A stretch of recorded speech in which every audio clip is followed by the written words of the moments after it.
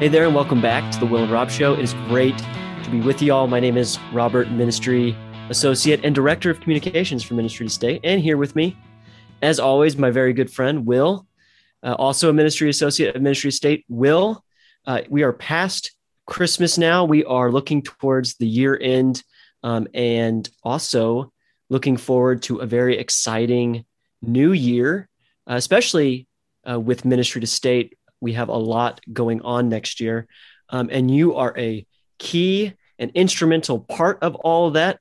How are you preparing for the new year, both in your personal life and in ministry? Yeah, I've been feeling for a while that I'm ready for 2021 to move aside and allow 2022 to arrive. And as this episode is being released on December 30th, really just have one more day after this. And then here we are, 2022, which is going to be wild to think about, just how it's already 2022. But in terms of ministry for the year, I think the big project I'm working on is we're doing a Bible study through Genesis on Monday nights.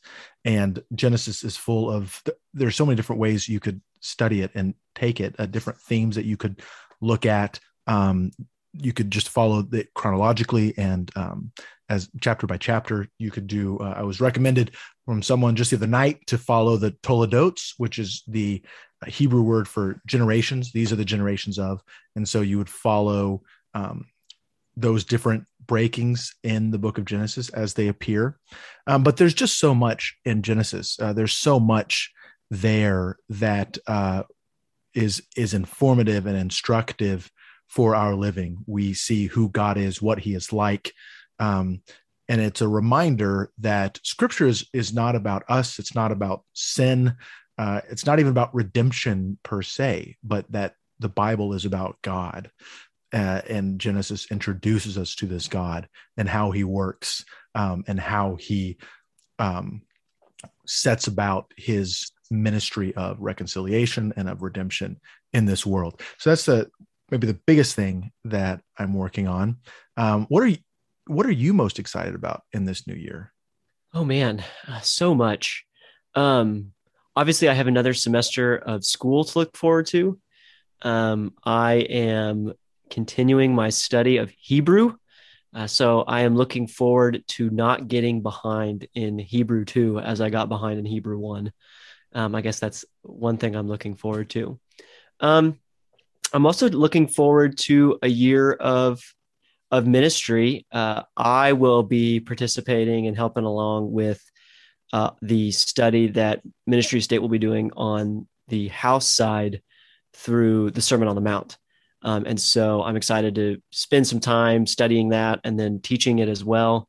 So yeah, just a lot to look forward to in 2022, both in terms of ministry and in personal life. I am hoping too to get some more time to preach in 2022, which is exciting. I do like being in the pulpit. So. Well, we're kind of turning this into something of a tradition at the end of the year. And whether it's for school or for work or for just enjoyment, Robert and I both enjoy reading. We enjoy books. I think Robert has called himself a bibliophile, an appreciator and lover of books and the written word. And so what we want to do as we wind down this year is wanted to bring up and share a little bit about the top books that we read this year and what we liked about them. Maybe an endorsement, maybe not, but definitely a discussion about just the books that we like and why we enjoyed them. And so I chose a few here. I have them next to me. And the first one are you ready, Robert? Do you have yours ready to go? Are you going to be ready? I do. I am prepared, and they're sitting right here as well. Do we want to do all of our 5 at a row, or do we want to go back and forth? Let's do back and forth. I think that's a good idea. It's good for people to hear this in live time, us working these things out with one another. Yeah, exactly. So the first one I picked out is actually a book that I read recently, and it is called Cloud Cuckoo Land by Anthony Doerr. And Anthony Doerr is a novelist. He won the Pulitzer Prize for writing All the Light We Cannot See. that came out in 2015, I think. And then this is his most recent novel, and it follows different characters and well, in three large different time settings. You have the 15th century Constantinople, you have the 20th and 21st century in America, largely in Idaho, and then you have a time in the future with people.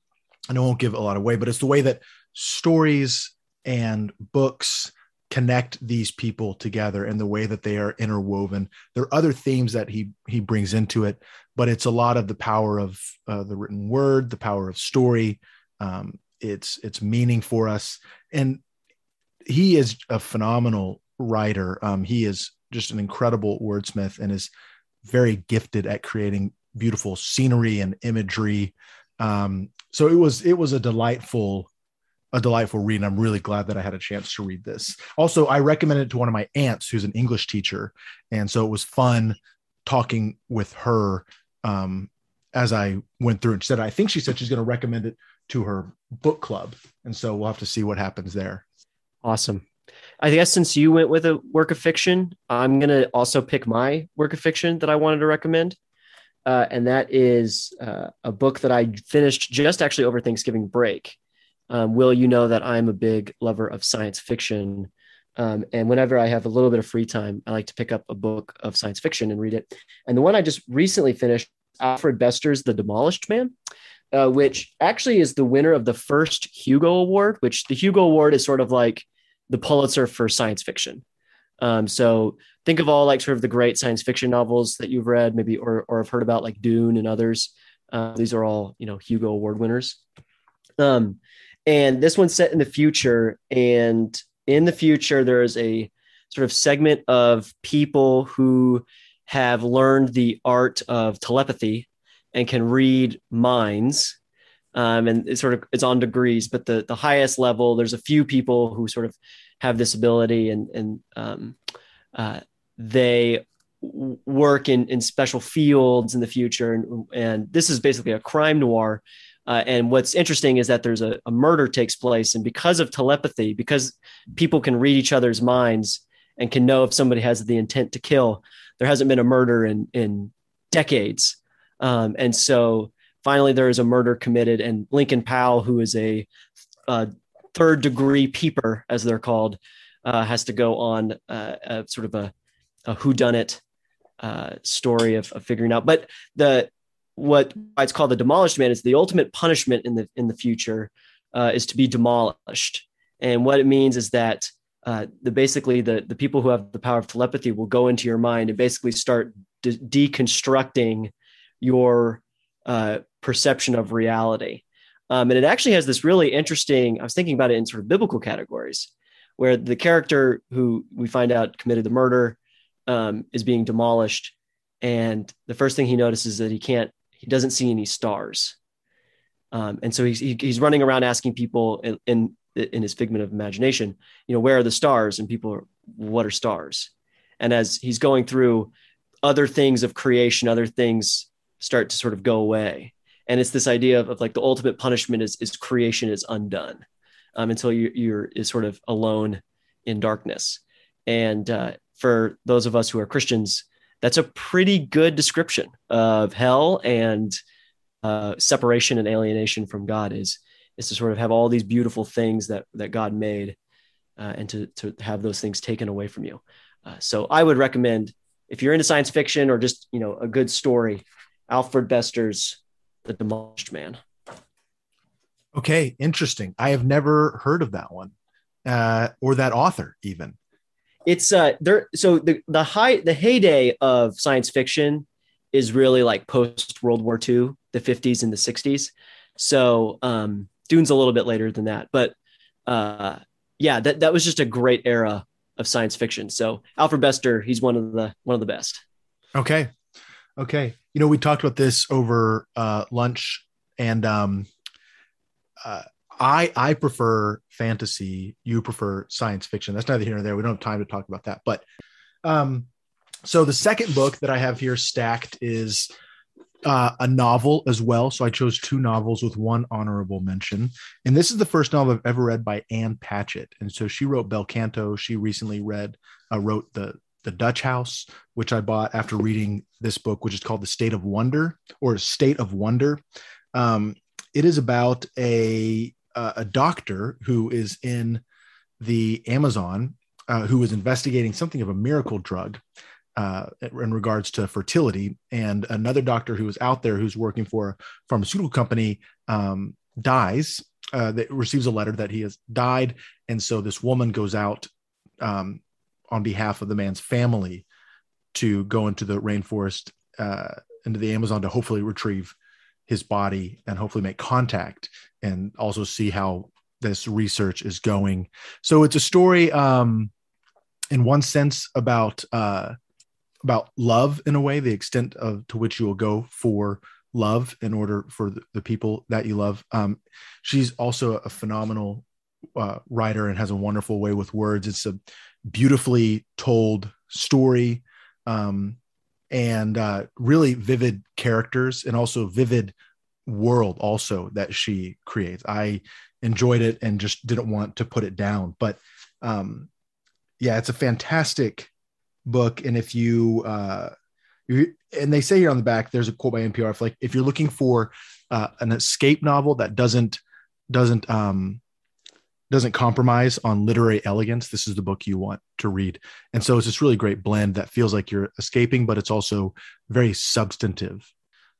I really love this book. I recommend it. And the one that gets an honorable mention is a book called 2034 by Admiral Stavridis and Elliot Ackerman. That is a fiction account about the next World War.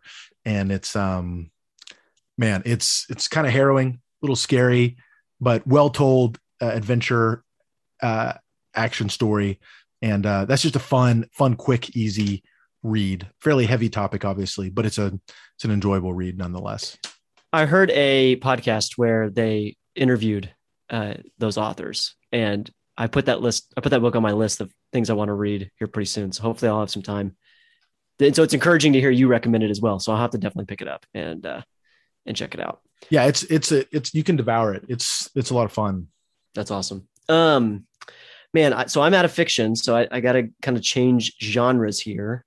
I'll go with this one because I read this for school, and it was one of those very sort of, I mean, obviously you get assigned a lot of good books in seminary, but this was sort of a fun assignment because it was so unlike anything I've ever read in seminary. I know another pastor who picked it up, actually, who's been on this podcast, Mr. Porter Hollow. And that book is called The 21, A Journey into the Land of Coptic Martyrs. If maybe our listeners will remember this, but I think it was in it was in the year 2015, 2016. I can't remember exactly. But if you remember, there was a video that I think some people saw, or at least people heard about, the 21 Coptic martyrs who were murdered by ISIS, beheaded by ISIS. And this book is by Martin Mosbach, who is a German author, I believe, and sort of a kind of a cross between a novelist and journalist, just kind of a storyteller. And he basically went to Egypt and tried to learn as much as he could about the families of the men who were murdered and about their faith. And I think it's sort of, it fits within what we know about martyrdom, which is it's both incredibly gruesome and harrowing, but at the same time, you just can't help but be attracted to it. That there's something special about it that you want to draw yourself closer to. And that this book really captures those kind of competing or paradoxical feelings about martyrdom. And I think it's a good book for Christians in the West. I think especially as we might be approaching a time of more severe persecution, maybe not perhaps to this level, but certainly maybe more political persecution. And it's really interesting to listen to the testimonies of the families and the priests and just the community of the Coptic Church in Egypt. And how resilient and strong their faith is. And it's really kind of funny. Here's this Westerner asking them sort of, what is going on? How could you ever, be okay with what happened? And story after story is family being like, what? Like, this is what we do. This is what Christians do. And it was just a very encouraging book, a very sobering book, but kind of one of those fun books that's also sort of part journalism, part theology, which I would highly, highly recommend. Okay. I'm going to go to choose my next book here. That is a book I would recommend for people who are interested in current moral issues in our American context and having good arguments, well-reasoned, thought-out arguments for holding the beliefs that we do. And it's a book by Robbie P. George, professor at Princeton, really incredible man, absolutely brilliant man. We're big fans. We're big fans of Robbie George. Big time. And the book is called Conscience and Its Enemies. And it's more of a collection of essays than a single book, but it's a collection of essays that largely touch on the topics of abortion and same-sex marriage. And so in both of those areas, Robert George is a Roman Catholic, and he holds to a conservative Orthodox understanding of both of those, I would say. And so he gives some incredibly well-reasoned, well-thought-out arguments for the pro-life cause and for why we should be pro-life. And then he also does the same thing for traditional marriage. And he provides a wonderful definition for what the basis for traditional marriage and why same-sex marriage does not fall into that. And I think what's great about George, among other things, is that for as brilliant and learned of a man that he is very accessible. I mean, reading him is not a chore at all. And that is, I mean, we've all read people like, yeah, this guy's really brilliant, but I have a lot of heart. It's work a lot of times. This is a book that is, maybe because it's essays, is you're like, oh yeah, I totally see what he's saying here, which is just a wonderful gift to the reader. And so I would recommend this book for both of those. And the last thing I'll say is, as we look at this, how the pro-life cause seems to be making mega strides forward. A lot of the stance that Christians can take for being pro-life is because we're able to stand on the generations and decades behind us that have been so vigilant about saying, no, this is a life that is being killed, and we can't allow laws that allow that to happen. I would argue for the same thing will be one of two ways in the future when it comes to traditional marriage. It will either be because Christians have for decades and decades and decades said, no, marriage is between a man and a woman, and here's why. Here is the reason why, that people are able to look at that and then maybe overturn the Supreme Court decision in the future. But that will only happen if we are thoughtful about it today for what can hopefully happen at some point in the future. But Lord willing, there will be generations in the future who can stand on the shoulders of us here and allow for change to take place in the future. Yeah, that's well said. That's fascinating. I think the next book I will point out is a book I recently finished a couple months ago, or not a couple months ago, because it came out, I think, in early November, maybe late October, but very recently, is Alan Noble's book, You Are Not Your Own. And this was a very popular book here in the last half of the year. I know it was I think it was the number one book in Christian religion on Amazon. And I know that Alan Noble has gotten a lot of attention for it, and well, for good reason. I think it's a great book. I'm not 100% convinced by all the arguments made in it, but I do think that it is a helpful book. I'll actually be writing a review of it for Ministry to State, so I'll save some of my commentary for that. I think one thing I'll just briefly mention is he has a great image about sort of the angst or the anxiety that we feel in modern America today. And he talks about a lion who is in a zoo. And if you ever go to a zoo and you look at the lions, typically what happens is the lion, the male lion especially, will sort of just pace, and they'll kind of continue going in the same direction and pace for a long period of time. And there's this idea, this is not the environment that this lion was made for. And the zoo will do everything it can to recreate the environment that the lion comes from as best as it can, but it can never be perfect, right? The lion will still never really experience a hunt, which is what it was made to do. It will never experience the open and wide, Serengeti as it was made to.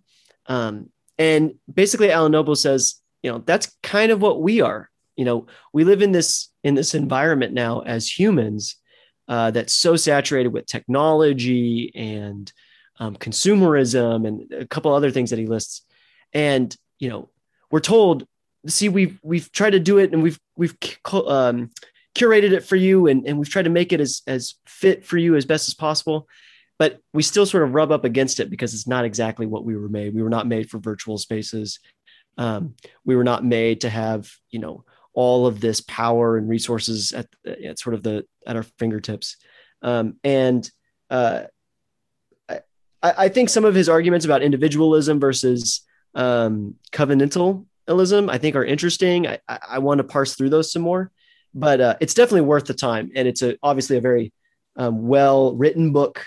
And it's full of really good images. And he has some really good commentary on things like pornography and the objectification and consumerism that's affiliated with that. And I would absolutely recommend at least that chapter to anybody. So You Are Not Your Own, Belonging to God in an Inhuman World by Alan Noble.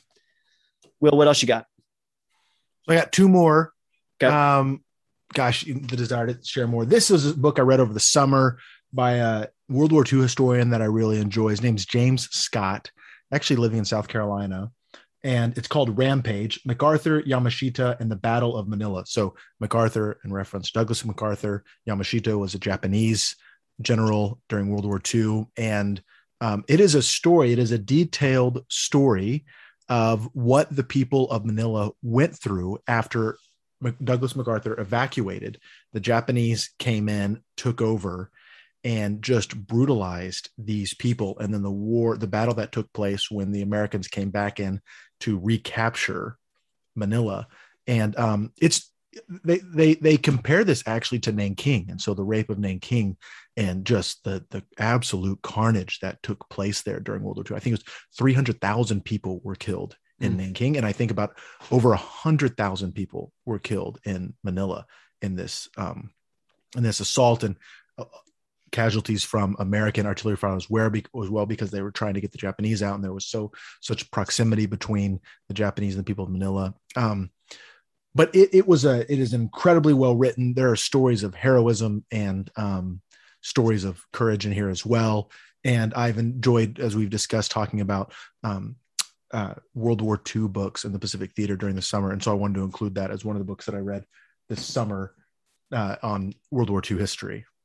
Very nice. That's one also that you've told me about that I really want to pick up. I feel like everyone is either a Civil War person or a World War II person. You kind of like get into either one. And I've historically been more of a Civil War person, but I've been wanting to broaden at least a little bit of my World War II history. So I'm going to probably add that to my list. I also have a history book that I would like to recommend.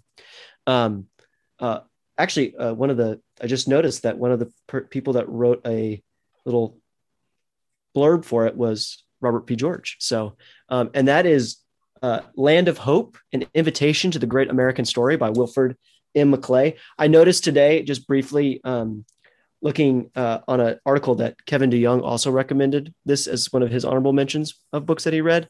But I did not copy him. He copied me. So this is actually a textbook. It's a textbook that McClay wrote, I think essentially for like middle school to high school students.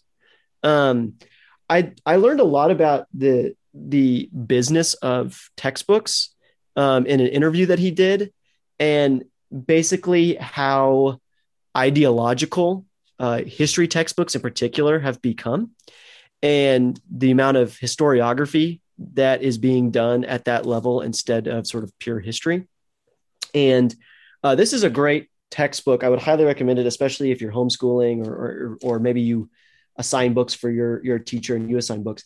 This book, basically, its main thesis is that people either want to defend or either want to tell the story of America, or I should say this: they want to tell the history of America, purely through the land and like the people, sort of a blood and soil kind of history, or especially today, that's more popular, is this sort of America is this place of ideas, and it's just the ideas that matter.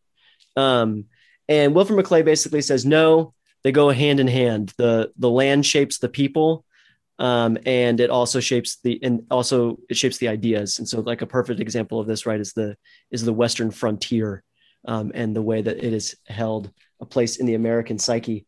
He does a very good job, I think, of both emphasizing and pointing out the dark spots on America's history, especially as it relates to slavery and Jim Crow.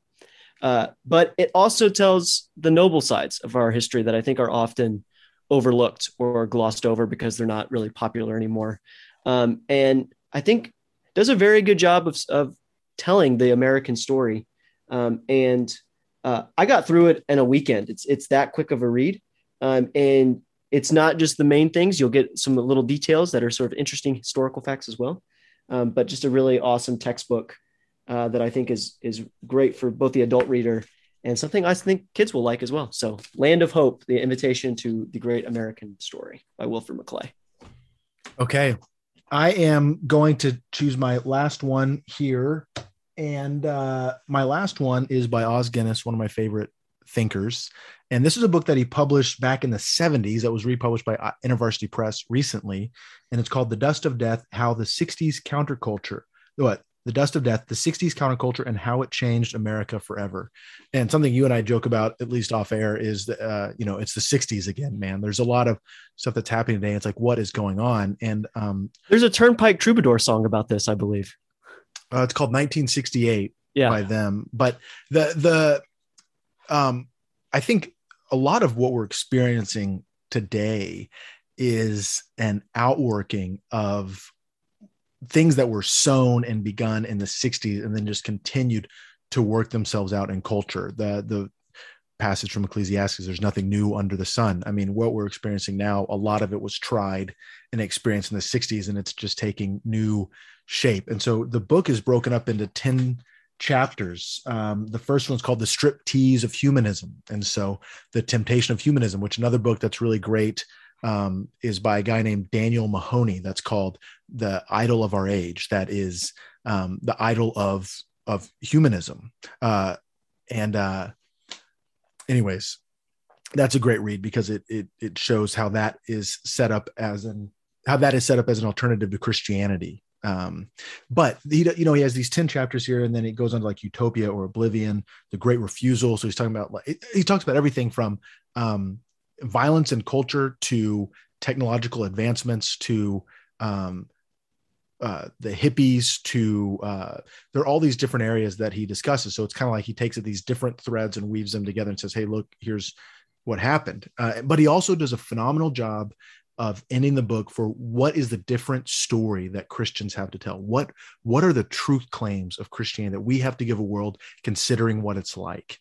And I would say this book is recommended because as we consider what the world that doesn't know Jesus, what they're going after, where people are looking to find fulfillment, very similar things in a lot of ways to the 60s and what was going on then. And so as Christians, are we able to see that and say like, hey, I think this is not going to give you what you're actually looking for. And we're able to turn to the gospel and say, here's what Christianity is. Here's who Jesus is. And we want to give you this instead. So I really recommend The Dust of Death as a book that is a wonderful cultural synopsis. Yes, it was a long time ago, but it is still very relevant today, especially in understanding how we got to where we are today in almost 2022. Since you guys are doing honorable mention, I'm going to briefly mention my honorable mention. I don't have it with me because I checked it out from the library, but it's The Age of Eisenhower by William Hitchcock, and it's a very long biography of Eisenhower. Not so much about his time as general, while there is some of that in there, it really is more focused on the post-war period, particularly his presidency. And I think one of the arguments that Hitchcock is making is that, you can't really understand the 1950s unless you understand Dwight D. Eisenhower and what he stood for. And Eisenhower is a very interesting character. I didn't know all of these things about him. I think he kind of gets maybe a little bit overlooked. In some ways, he's kind of like Ulysses S. Grant in that, they're both obviously generals, military leaders that turned president. But we sort of think of them as war heroes, and their presidencies as sort of, things to kind of overlook or, not that significant. And Eisenhower's like that in particular. People think he was kind of a president who didn't do much because not a whole lot did happen under his presidency. But Eisenhower is really a key figure in the 1950s, and it's sort of doing a lot of things and influencing the American culture and story in ways that we don't necessarily appreciate until we look back on it. One of the things that I thought was so interesting is that basically Eisenhower refused to campaign. He didn't want to do that. He basically wanted the American people just to nominate him and want him to be president. And he didn't really want to go out and seek people's votes, which is just kind of an interesting thing when you think about presidencies and elections now these days.